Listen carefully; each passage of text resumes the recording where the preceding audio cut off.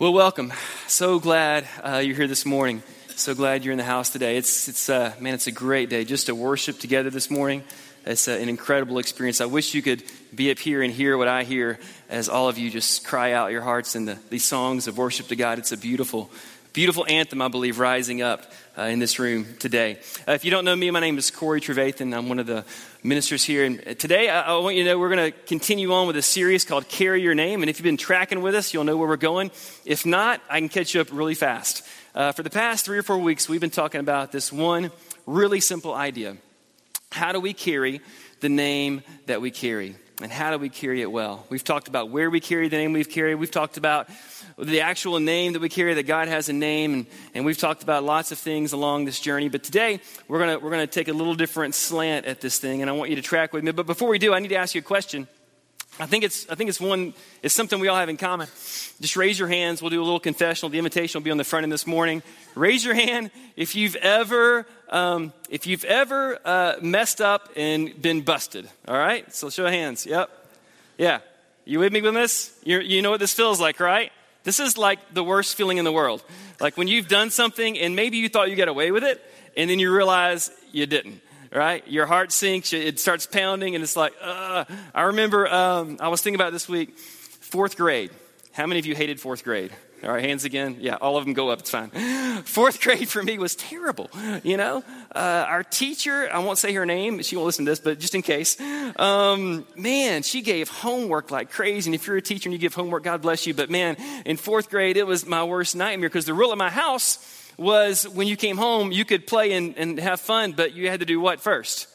Your homework. Yeah, once you got that done, the rest of the day is yours. And she would give so much homework, no lie. I would sit down at the coffee table at our house after school in 4th grade, and I would work on it until it was bedtime. Like I would have no time to do anything I wanted to do. And it was so, my parents were even kind of upset because it was like, this is like crazy. And it was those word problems. How many of you love word problems? Yeah, I don't like you, so don't raise your hand. If a train leaves Chicago at 4 a.m. and another train leaves New York at 3 o'clock, I don't know what the capital of New York is. I'm sorry. They never made sense to me. I couldn't figure them out, and it took forever to do this kind of stuff in my head. And it was just terrible. And so one day, I'm sitting in the middle of her class, I won't say her name, and it's one of those days, and just like, my little 10-year-old heart, like anger is rising up within me, and I don't know any bad words, like I lived a sheltered life, and so I get out a piece of paper because she's listing the homework on the board, and I'm just thinking, dear, just no way, and I start writing this note, and I'm saying, and it's like people had taught me, like when you get angry, one of the ways to handle your anger is to write a note. No one has to read it, it's between you and yourself, and it just helps you get out your emotions. So I'm doing this what I think is a practical thing, to deal with my anger in a Christian way in 4th grade, and I'm writing out the most angry letter in the world to her. But I never intend for her to read it, and I'm making up words because I don't even know bad words. I'm making up words. I get done with it. I fold it up. I put it on my desk, and I just leave it there. And then this kid walks by. And this kid was like my nemesis, right? I mean, God love him. He comes by, and he doesn't know what it is, but he just knocks it off my desk. I'm like, don't do that, man. I pick it up, put it on my desk, and he comes back around again, knocks it off again. Well, now the teacher thinks I'm passing notes in class. For the teenagers in the old days before phones, you had to actually write notes and then pass them to people. It's a little different now. And so she comes over to my desk and she takes it up. And now, like, I am dying 1,000 deaths right here before this woman because I know what the note says. And I'm like, this is the end of my life. It's been nice. It's been a great ride. I'm going to meet my maker. And sure enough, she opens a note and she's just devastated. And then my parents get called and they're at the school and it's just a nightmare. There's nothing worse than that feeling when you get caught. It's that feeling, have you felt this? When you look in your rearview mirror and you see the red and blue lights, right? Don't raise your hand, but you know who you are. Your heart starts pounding. You're like, man, there's nothing worse than getting caught. What do you do? What do you do when you get caught? Like, what's your response? I think there's probably 2 or 3 like pretty common natural responses, right? Number 1 is we lie, all right? Ever told a lie when you got caught? Yeah. Yep, that's kind of that response to fight back. I'm going to shift the focus. I want to retell the story. I want to take myself out of the focus of the story. I want to work this to where I don't get in trouble. So I'm going to start making up all these reasons why this didn't happen the way you think it happened and that it wasn't my fault. We love to lie. It's just our first natural instinctive response sometimes. Or sometimes we don't lie. Sometimes instead of lying, we just have to hide, right? It's like, okay, I know what I did, and I know that everybody else knows what I did, and so I'm not going to go back to those places and spaces where those people are. I'm going to hide.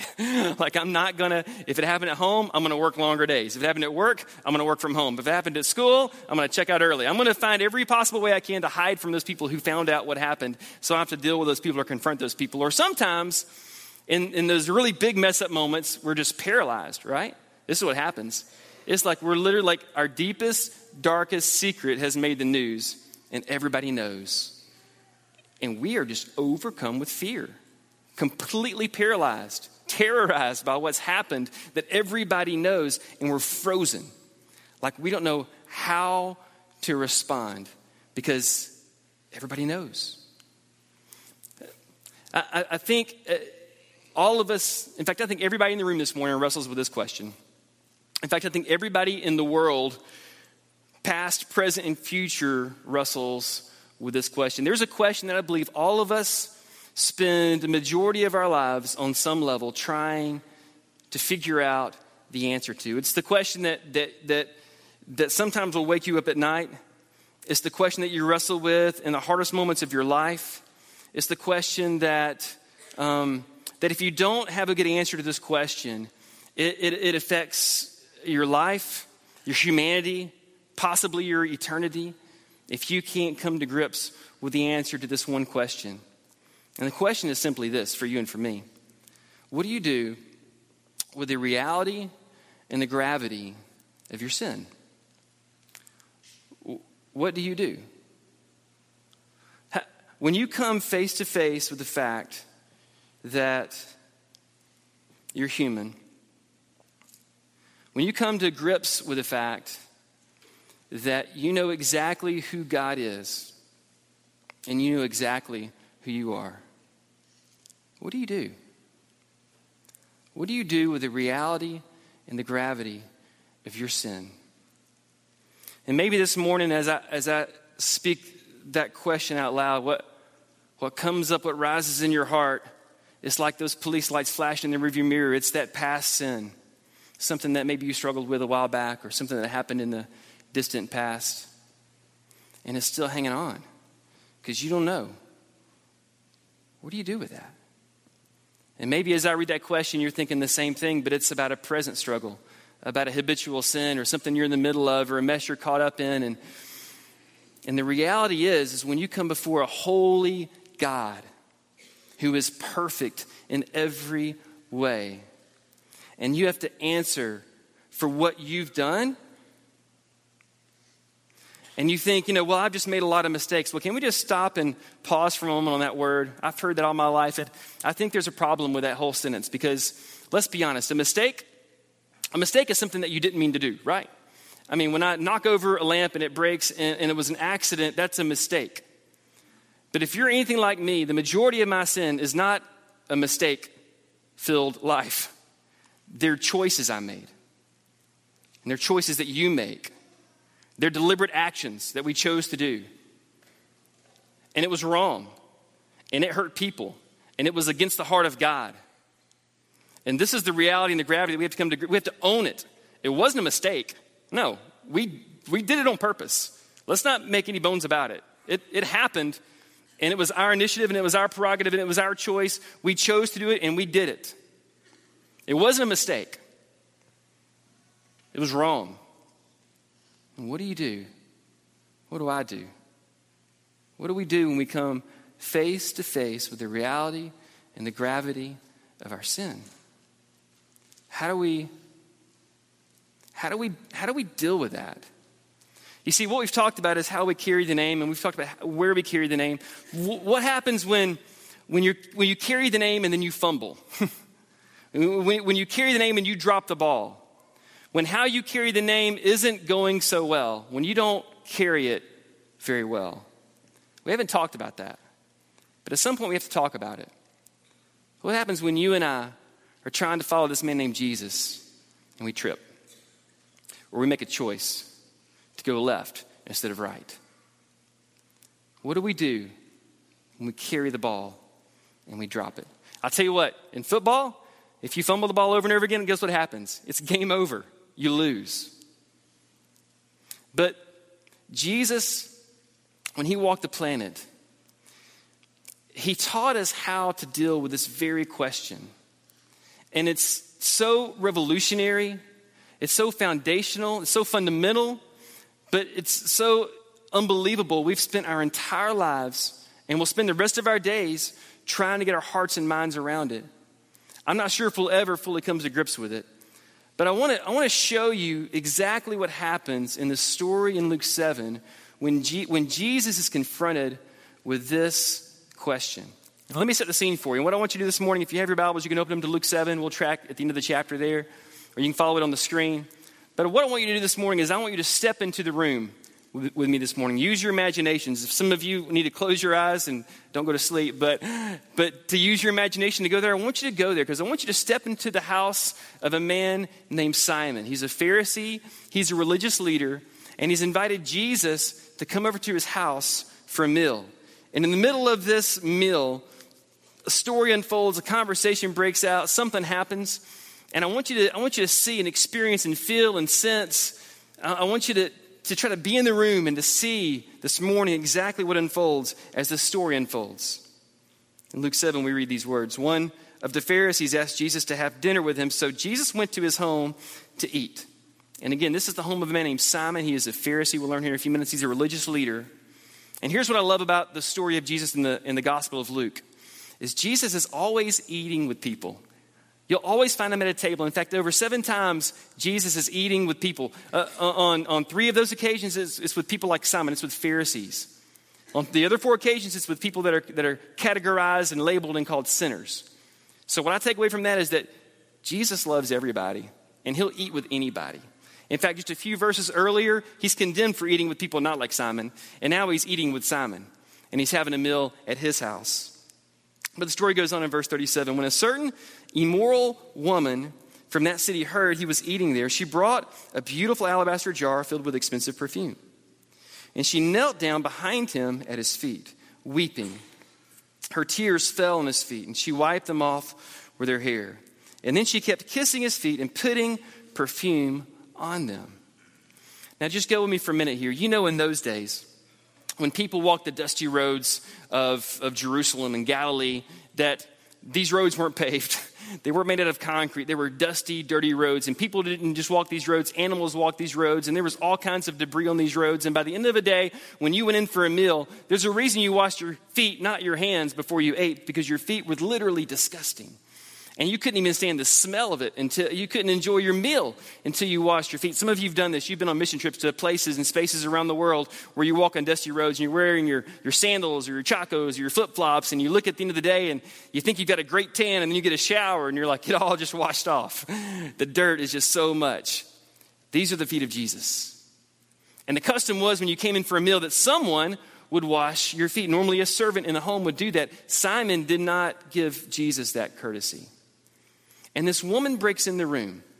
And I want you to know, it would not have been uncommon for someone to walk into the room. In fact, in those days, the houses aren't like our houses. They would have been set up in such a way that if you're walking by a home and you see people having dinner, especially someone like Simon the Pharisee and then someone like Jesus, this rabbi who's been performing miracles, having a meal and having a conversation, it would not have been uncommon to walk into the room and to sit against the back wall and to listen to the conversation, to learn from it, to be present in that moment. That would have been welcome and that would have been fine. But this woman wasn't just any woman, was she? She was a woman, and she was an immoral woman, a sinful woman. Scripture doesn't tell us in this moment what her sin was, but you can imagine. You can let your imagination run wild. Everybody in the room knew this woman's sin. She walks into the room. And it says here, she knelt behind him at his feet, weeping. Her tears fell on his feet, and she wiped them off with her hair. And she kept kissing his feet and putting perfume on his feet. The word for weeping there literally means to be raining. Like she is crying so hard that as her tears fall off of her face onto the feet of Jesus, the dirt is running off. And ladies, I don't know what this would be like to take down my hair and to use it to dry another man's feet. But in this moment, she is in complete humility, is she not? She has come face to face with the reality and the gravity of her sin. And she steps into this moment, into this room before the feet of Jesus, the one that some have called a Messiah, the one who has done works and miracles of God. And she is completely and utterly broken. When the Pharisee who had invited him saw this, he said to himself, he's thinking to himself, if this man were a prophet, he would know what kind of woman is touching him. She's a sinner. Simon thinks, I got him. He's a fraud. If he was who he said he was, he would know exactly who it is that has just busted in the room. You see, this is the most awkward moment for everybody at the table, except for Jesus. Simon is embarrassed and furious, but all of a sudden he's filled with excitement because he's thinking, I got him. He doesn't have a clue who this woman was. He's got to be a fraud. If he knew who she was, he would not let her be touching him. If this woman had come to wash Simon's feet, he would have kicked her off, and he probably should have. But she didn't. She fell at the feet of Jesus. She comes before him. And here's the problem, is that in their day and time, there was this thought that those who obeyed God best loved God most, right? And so there were all these laws, the law of Moses you had to keep. And if you kept God's law, then it kind of proved that you loved God most. And so the Pharisees, the religious leaders, these important people, they were known as people who kept God's law best. And so since they kept God's law best, they loved God most. And they would even take that further to say that if you kept God's law best, that meant you loved God most. That also meant that God loved you most. And then you have the people up here like this woman who were sinful, who were sinners, who were known for all that they had done wrong. And the assumption was that not only did they not love God, but they were not loved by God. And I would suggest this morning that not much has changed. Even in this room this morning, I would wager that there are those of us in this room who think, those who love God best are those who obey him the best. And the fact that I've royally screwed up my life means that I don't love him very well, and he doesn't love me either. If that's you, I want you to keep reading the story, because it doesn't end there. It goes on.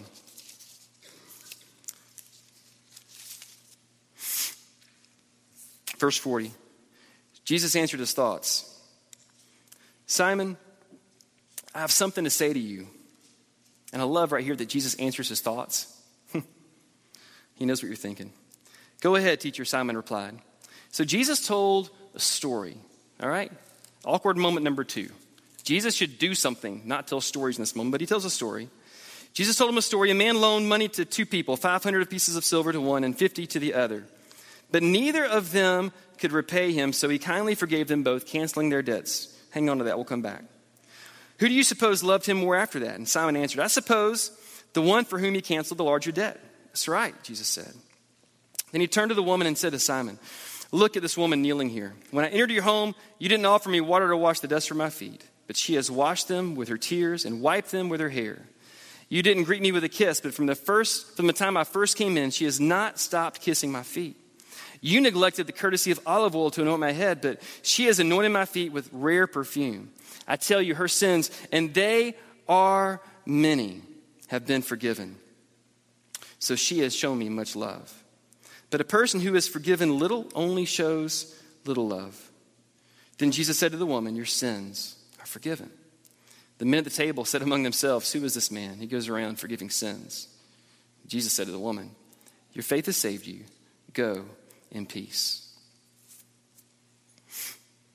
Do you see sinners as who they have been or who they can be, transformed by the love of God? Do you see yourself as someone covered in sin and shame and guilt? Or do you see yourself fully known and fully loved by God? You see, here was Simon's mistake, is he thought that there were two people at the table.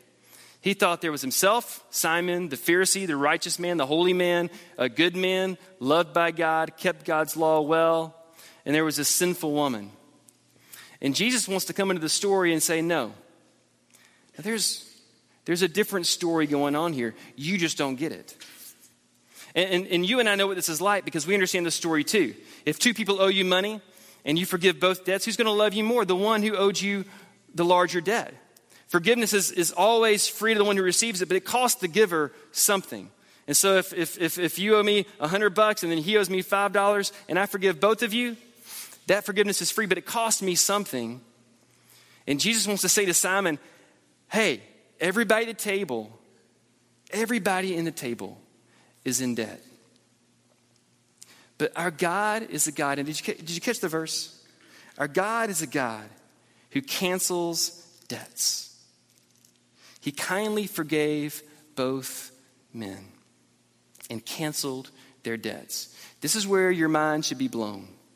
What does God do in the face of the reality and the gravity of your sin and my sin? He cancels debts. What does Jesus do in the presence of your sin and your shame? He cancels debts. He says the words, you are forgiven. And it doesn't matter if you're more like Simon in the story and you feel like you have it all together, or you're more like this woman in the story and you have nothing together. Jesus looks on everybody at the table and says, you know what? You have the same name. You have the same problem. You have the same sin.